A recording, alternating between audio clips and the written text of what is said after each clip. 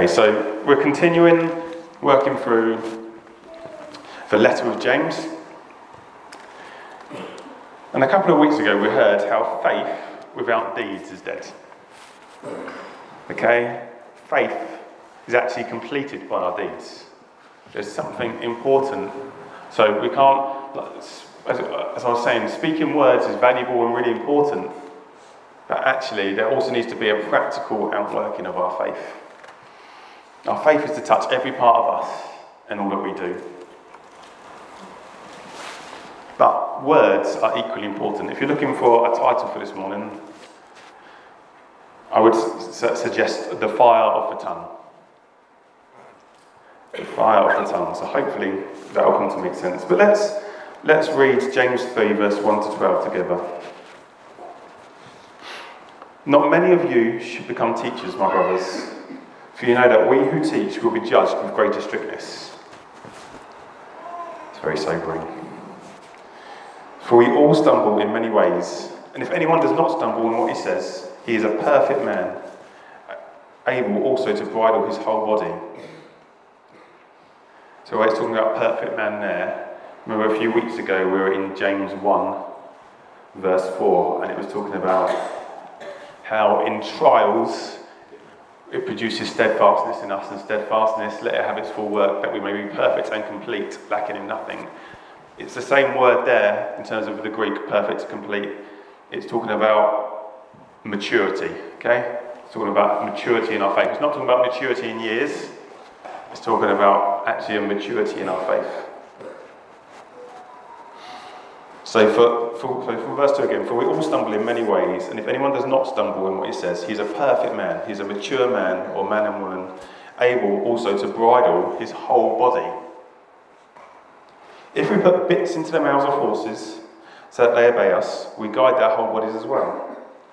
Look at the ships also. Though they are so large and are driven by strong winds, they are guided by a very small rudder, wherever the will of the pilot directs. So also the tongue is a small member, yet it boasts of great things. How great a forest is set ablaze by such a small fire. And the tongue is a fire, a world of unrighteousness. The tongue is set among our members, staining the whole body, setting on fire the entire course of life, and set on fire by hell. It's pretty strong stuff, isn't it? For every kind of beast and bird, of reptile and sea creature can be tamed and has been tamed by mankind. But no human being can tame the tongue. It is a restless evil, full of deadly poison. With it we bless our Lord and Father, and with it we curse people who are made in the likeness of God. From the same mouth come blessing and cursing. It's an interesting point there. So we bless God with our tongue. But actually when we curse others, we're cursing people made in the image of God. So actually, we're speaking negatively about God. It's reflecting upon who he is. My brothers, these things ought not to be so. Does a spring pour forth from the same opening both fresh and salt water? Can a fig tree, my brothers, bear olives, or a grapevine produce figs? Neither can a salt pond yield fresh water. In many ways, it's quite a challenging passage. It's probably why I've still not quite finished writing my sermon. There's so much we could delve into here. There is so much, so many rich pictures that James picks up on here. And I think we have to remember as well that James, being the half-brother of Jesus, he would have grown up with Jesus. So more than most of the rest of Jesus' followers, we can presume he saw what Jesus was like. So even almost behind closed doors, not in public ministry. And so there was just something in what he's bringing here that is capturing the heart and ministry of Jesus, that he wants us to grow in and to mature in. James wants us to know the power of the tongue. God is a speaking God. He's always speaking. The world was created by words, by creative words of God. The enemy, the devil, is a speaking devil. He's the father of all lies. There is the power of life and death in the tongue. That's Proverbs 18:21. The words we speak can bring life. They can encourage, strengthen, comfort, honour, fortify, unify. But they can also tear down, squash, humiliate, destroy, causing deep wounds that last. You might have heard the old ditty, sticks and stones may break my bones, but words will never hurt me. It's just not true, is it? I think all of us can probably think about things from the past. Words that have been said to us. And actually, sometimes it's been a throwaway comment. Sometimes someone's not said something to be mean, to be harsh, to be hurtful, but it's stuck with us. And it starts to shape us. It starts to affect how we think, and therefore how we interact with others. Words are powerful. And from what James is saying here, it would seem that there's this natural sense, it's actually hard to speak life. It's not the most natural thing that our tongue does. In fact, as human beings, or literally translated, our human nature, we can't control the tongue. That's what he says. I think we need to be aware that our words have great power.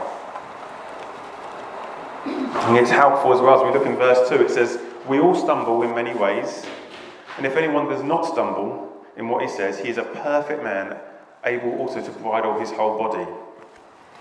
So there's something about maturity. So a perfect man, we'll come back to that. So actually maturity. There's something about maturity in our faith that not only helps us bridle our tongue, but also bridle our whole body.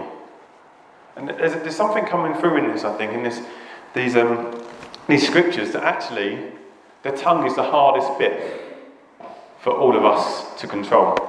If that makes sense. We so often speak without thinking, and the reality is that's not fully true, because we only speak because we think.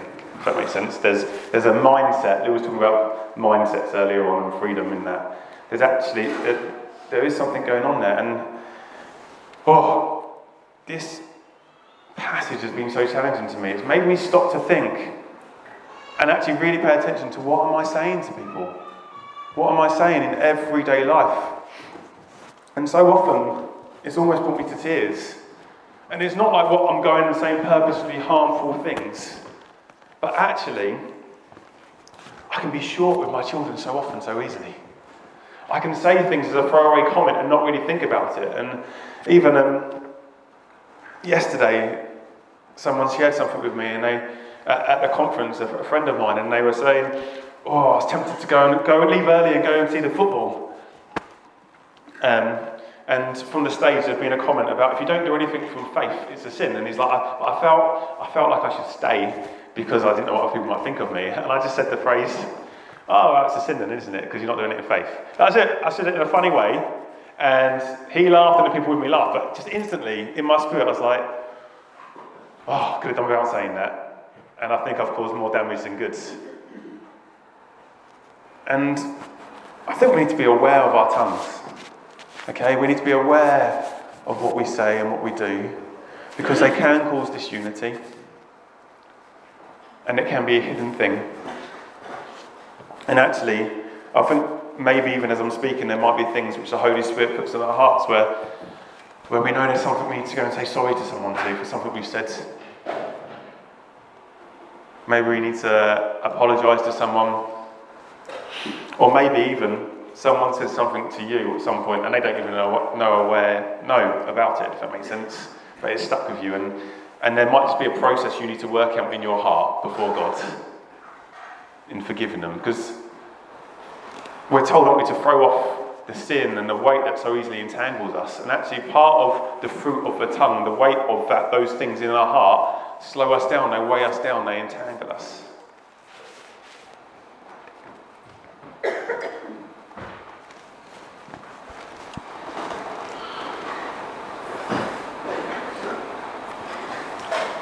So it all says we all stumble in many ways, and if anyone does not stumble in what he says, he is a perfect man.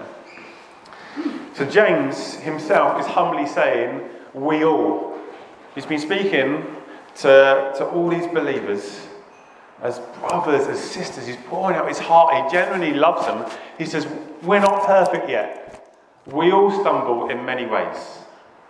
Okay, it's sobering to recognise that. It's helpful to recognise that. Don't be weighed down.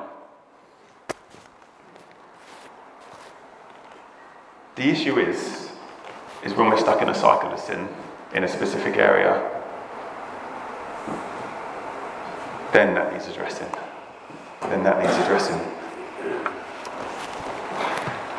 Don't hear me wrong.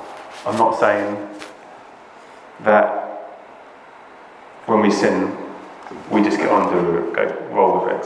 That's not the case. But what I'm saying is, we can easily, when we recognise we sin, and sometimes how much we sin, we can end up bogging ourselves down, feeling stuck in the mud, as Lou was saying, and not being able to move. Where it says in 1 John 1:9, if we confess our sins, he is faithful and just to forgive us our sins and to cleanse us from all unrighteousness. And in our mindset, it's not just that he forgives us, because we know the deep negative things, the pain, the anguish, the things we've done to cause. But actually, the gospel is good news. Jesus is good news. What he has done for us is good news. And as we'll come to see in a minute, the fact that Jesus has ascended to be with the Father is to our advantage, because he has sent another to help us, another to point us to Jesus, another to lead us into that hope, to guide us into that hope, and that his life may flow in us and through us. You see, Jesus was someone who, he said, the Spirit gives life, the flesh is no help at all. The words I've spoken to you are spirit and they are life. Jesus was someone who knew how to control the tongue. Jesus was someone, and we saw him angry at times, we saw him exasperated at times, but yet he never sinned. And at times it's fine for us to be angry in the right thing, about the right way. What did he get angry about? He got angry about injustice. He got angry about the Father not being glorified how he should.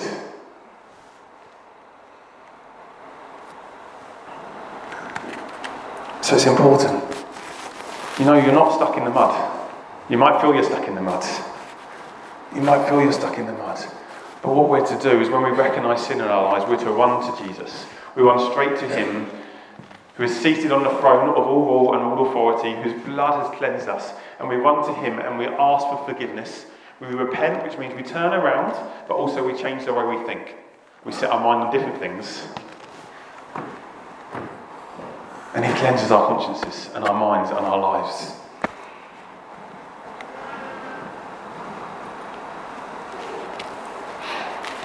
Imagine a great forest fire. Picture it in your mind now. We've all seen them on the news numerous times in recent years. It sweeps uncontrollably, doesn't it? It just sweeps uncontrollably. It feels like sometimes anything we do can't stop it. It just causes destruction wherever it goes. Yet it can be started by the smallest of sparks, can't it? Just from the smallest of sparks. This is what the tongue is like. It can cause unfathomable damage. James says, and the tongue is a fire, a world of unrighteousness. The tongue is set among our members, staining the whole body, setting on fire the entire course of life, and set on fire by hell. It sounds hopeless, doesn't it? But we have a hope because of Jesus. It took me a while to get my head around this, but this is my current understanding. So the tongue represents the sinful, rebellious world. John Calvin remarked, "A slender portion of flesh contains within it the whole world of iniquity."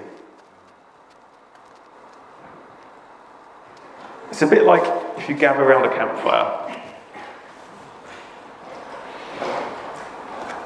Everything you wear gets covered in smoke. Once you put the fire out, and you might go home, people notice. They can sense the stain. Okay, the other day we had a fire at Growth Group in a chimney. It was a wonderful time. I won't go into detail now for lack of time. But as soon as I got home, Alex was like, "Oh, you smell of smoke." It's just obvious. It's so plain. And actually, our tongue stains the rest of our members. So not only does it cause this fire that can spread and cause damage, it stains us. It affects us. And this language about the tongue being like a rudder, it can steer a ship. It affects the whole course of life. I don't fully understand it, but there is something about our tongue that is a rudder for our body and can affect our whole body. And I think part of it is about holiness. I think actually part of it is as we use our tongue in a holy, righteous way that brings life, it affects our whole body in that way. But actually, if we don't use our tongue in that way, and the default from living in a fallen world, and for many of us having many years where we weren't following Jesus and having His Spirit at work in us, our default is actually negative things that we speak, if that makes sense. Which I think is why the Bible so often is like, come on, encourage one another, rejoice. Thanksgiving, wait, what are we doing with all those things? We're setting our mind on something different, aren't we?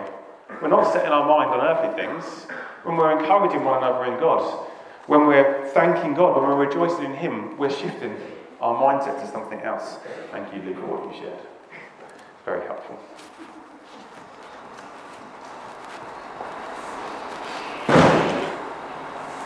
So it not only affects individuals, but it affects communities too. And the source of the tongue's fire is the fire of hell. Okay? The natural place we speak from. So what does that mean? I think it's challenging, isn't it? What does that mean? Well, I think it's saying that the tongue itself becomes an instrument for Satan. The tongue itself becomes an instrument for him to use. There's a really interesting example here. If you have your Bibles, I encourage you to turn to Matthew 16. No slide this week.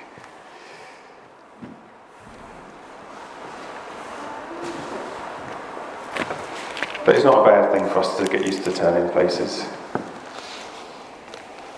So Matthew 16, from verse 21, it says this. From that time Jesus began to show his disciples that he must go to Jerusalem and suffer many things from the elders and chief priests and scribes and be killed, on the third day be raised. And Peter took him aside and began to rebuke him, saying, Far be it from you, Lord, this shall never happen to you. But he turned aside to Peter, that's Jesus. He says, Get behind me, Satan. You are a hindrance to me. Wow.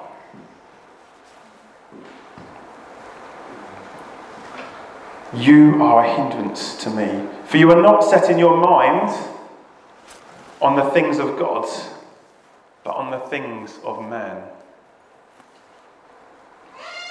It blows my mind, the fact that Jesus even comments that there's a hindrance going on there. Jesus was like, what you're saying to me is a hindrance to me. It's trying to stop my kingdom coming, my kingdom flowing.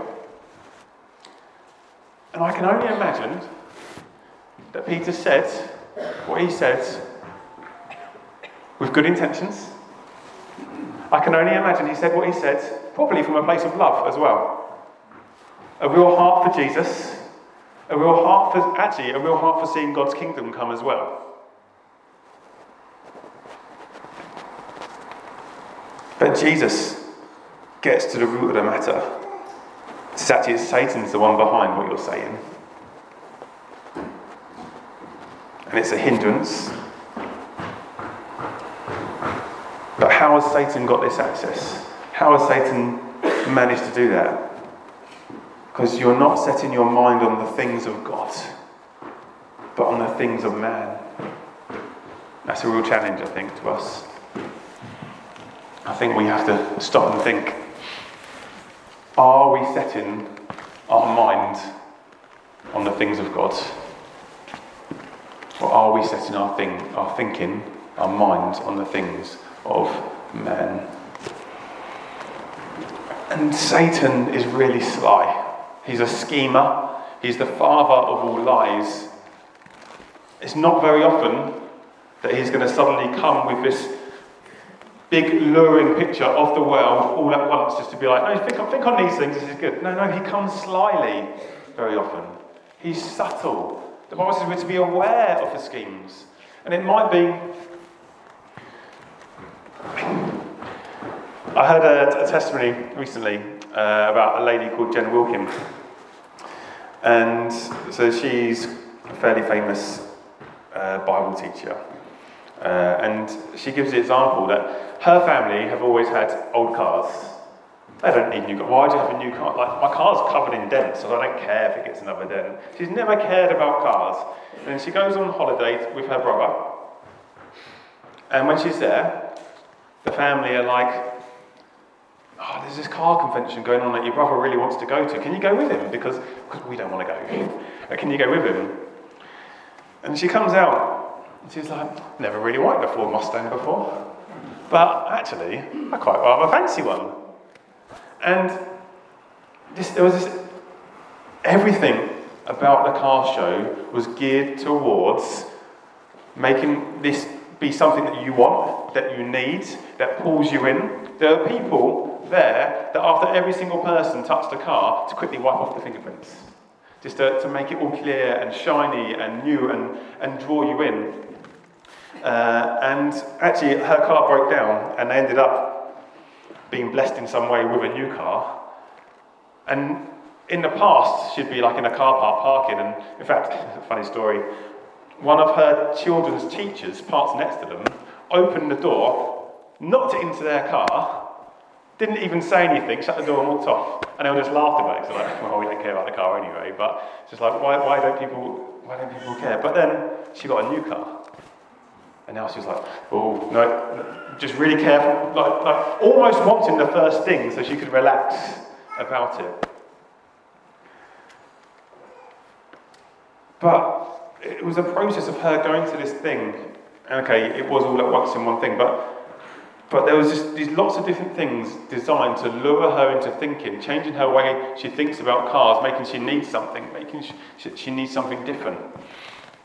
And with us, so often, the enemy will start just with small things, feeding us on things to do with the world, things that we need, or he says we need, things to just draw us in and entice us, and things that aren't bad for us necessarily.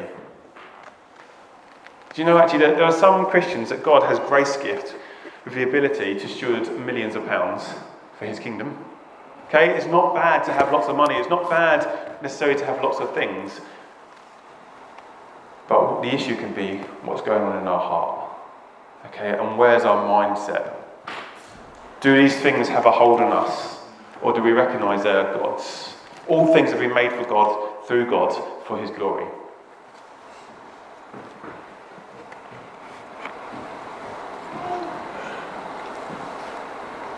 So Peter was walking with Jesus daily. He was one of Jesus' closest disciples. And yet his mind was set upon it. It was focused on the wrong things. And I think this is a question we need to come back to often and just think.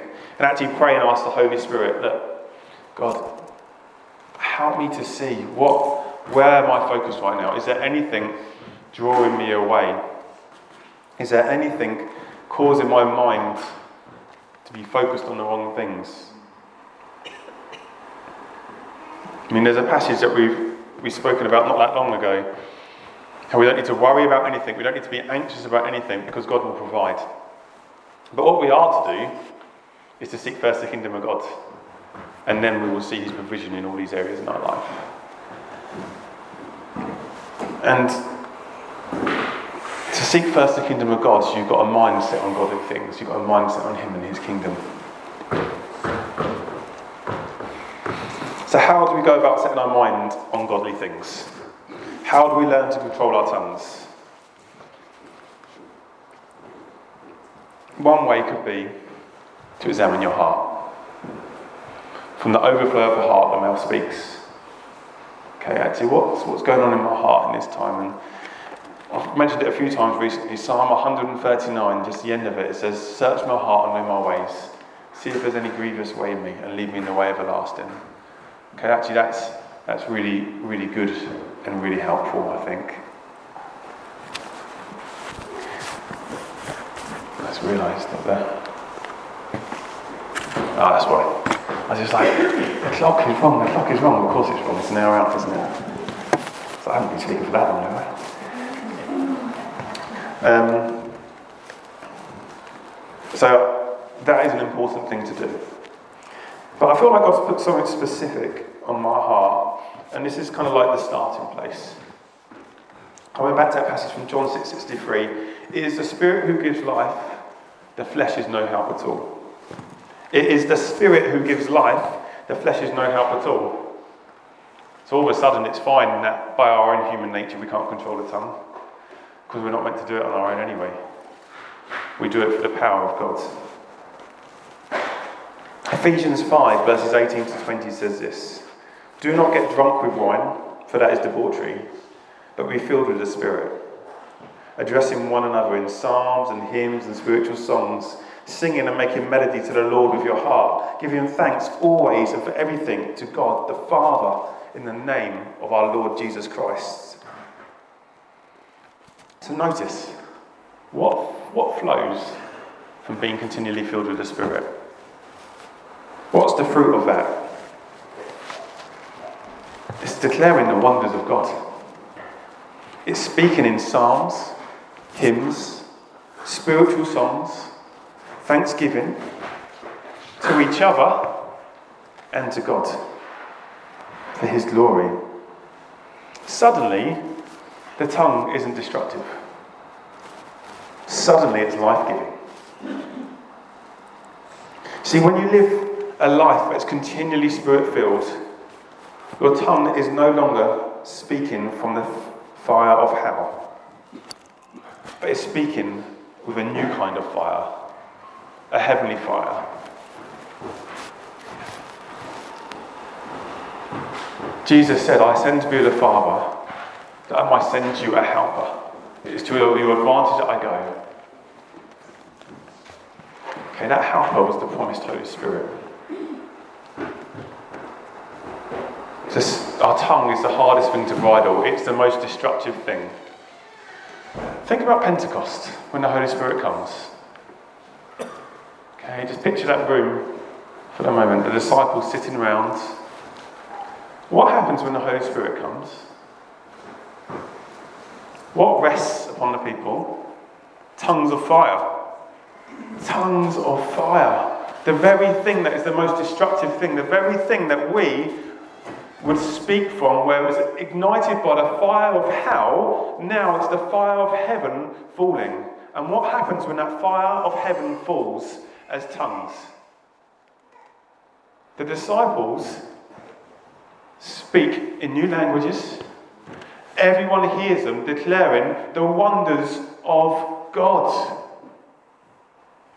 There is something significant in living Holy Spirit filled lives that enables us to speak and to bring life.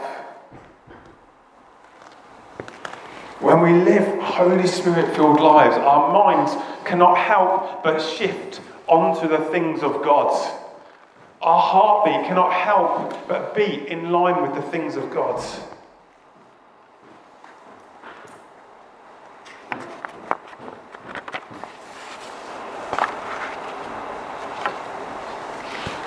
If we try and follow Jesus in our own strength, we can't do it. We'll blunder, we'll fail. We won't be able to bring kingdom life. And even when we think we're trying to do it, will be a hindrance.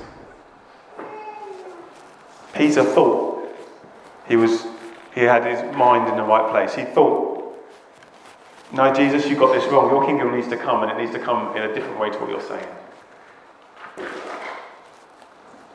But the things of God, in many ways, are upside down to the things of our world. If we seek to continually be filled with the Spirit and speak how the Spirit leads us, speak words of encouragement, of exhortation, even rebuking one another. That can sound negative, but actually sometimes we need it. And when we do it through God's leading, it brings life. Thanksgiving, spiritual songs. When we do this, a fire will spread, but not a destructive fire of hell, but the fire of the kingdom of God, which is wonderful, beautiful, and actually is a kingdom that is ever increasing. And it will bring life, and it will bring a unity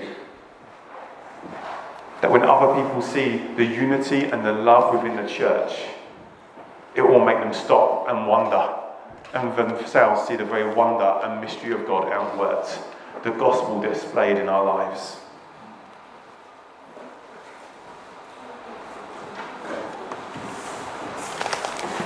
So I'd just like to stop. We're just going back to Ephesians 5 for a second. It contrasts being drunk with wine with being filled with the Spirit. Now, it's going to be a little bit of a funny thing to talk about at the front of church. But how do you get drunk on wine? You drink a lot of it, yeah. And particularly back in the day, when this letter was being written, it was watered down, wasn't it? So actually, you would have had to drink quite a lot of it to get drunk. If we work with that analogy, how much, in contrast of the Holy Spirit, are we drinking? Do we spend a few minutes a day saying, God, fill me with your Spirit, and then we get off and go in that vein? Or actually, are we continually being filled with the Spirit? Do we make it a priority in our life just to continually commune with God, to stop with Him, to pray with Him? We need to continually keep drinking. We need to continually keep drinking of the Spirit of life.